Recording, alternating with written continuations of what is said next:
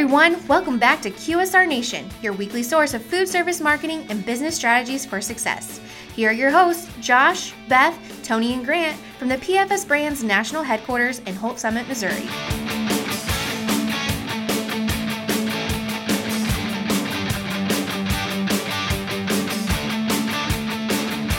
Hey everybody, welcome back. As always, we have Josh, Beth, Tony, and Grant here.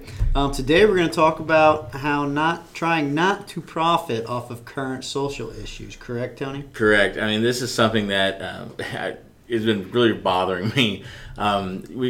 So, a couple things I want to preface here is, number one, if you have a stance on a social issue, it is, awesome to get behind that, whatever side you stand on, promote the issue, help bring awareness to it, and you help the cause. Personally, I don't think it's appropriate to then try to profit off that by using that as a platform to then turn around and sell your product. I think that's kind of, taboo. I think that, we've seen some epic failures of that so far this year of companies. I don't know if it was in a good faith effort to try and bring awareness to certain issues out there, but then to try and really sell their product right in the middle of it, I just think it was really, really poor taste. Not saying that I believe that everyone has to be PC, because I know I'm not as an individual, but at the same time, when you think about those social issues and just being aware of what's going on in the world around you, as you produce these commercials and you put out some of these campaigns, I think we do have to be conscious of that in the marketing industry. At the same time, there are some campaigns that they're funny.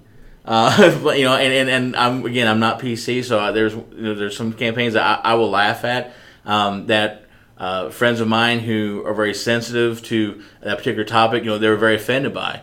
Just because we're different types of people, you're not going to be able to please everybody.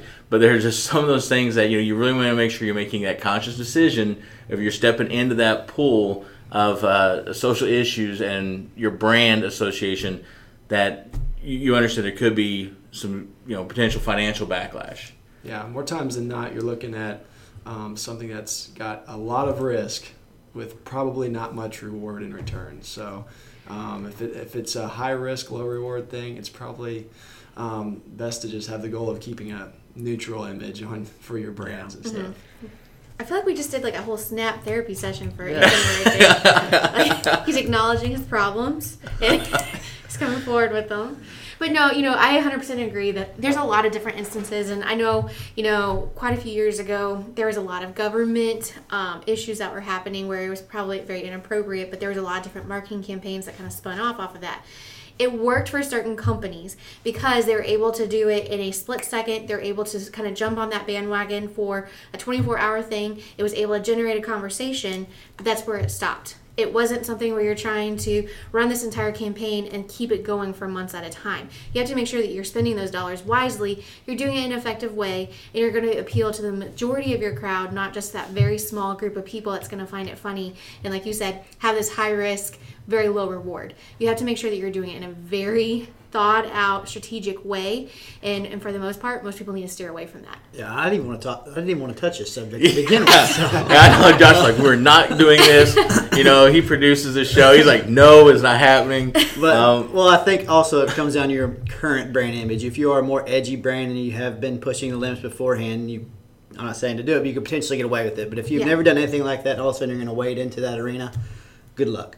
Yeah. If your customer base is already cool with it, then you can. Yeah, and that's the thing that's another thing too is, are you talking to your current customer base, or is the purpose of the campaign to draw better brand awareness and potentially reach new customers? And so there's 100 different ways you can look at it. There are arguments to both sides of it. There's been some that I thought were completely ignorant. There's some I thought were funny that my friends thought were ignorant. So, again, it's just going to be, what side of the fence maybe you stand on an issue, which is the reason why I personally don't think it's a good idea. If you want to say, hey, we support this movement, we support this cause, whatever, and you want to be a sponsored or proud supporter of, that's one thing. That's your branding there. But when you're actually trying to push a product in it, I mean that to me is just distasteful. I don't care what the social issue is. It just kind of crosses lines. I know I would love to hear some of the listeners' feedback, whether comments or direct messages to us about how they feel about what they've seen out there this year. And I know I've had some people tell me that there's a current food restaurant that's doing a really I don't know if I want to even say it's humorous because it's like it's that childish, edgy humor, but they do that as a company, and so it wasn't really surprising that they did it because they've always done some funny things, but then they kind of have this segment where they're being told in the commercial, you shouldn't really do this, but then they completely dismiss it again. So it's I don't know. You can get out there, you can get away with some of that stuff, I guess, but at the end of the day, remember, consumers are where your paychecks come from. If they're not in your stores and they're not buying your products, it was not a good idea. I mean, we joked several episodes back about the marketing genius or the I guess I would call it luck of the IHOB thing. At the end of the day, they're reporting gains. Their burger sales are up. They continue to see good residuals from that, and it got everyone talking about them.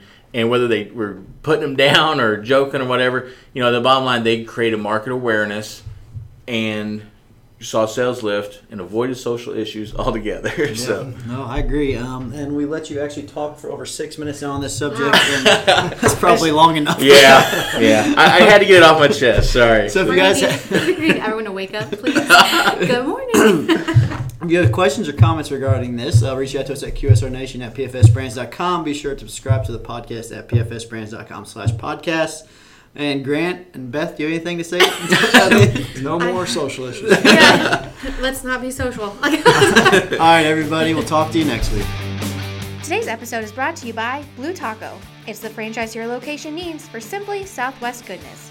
Visit our website at thebluetaco.com. And remember, it's BLU.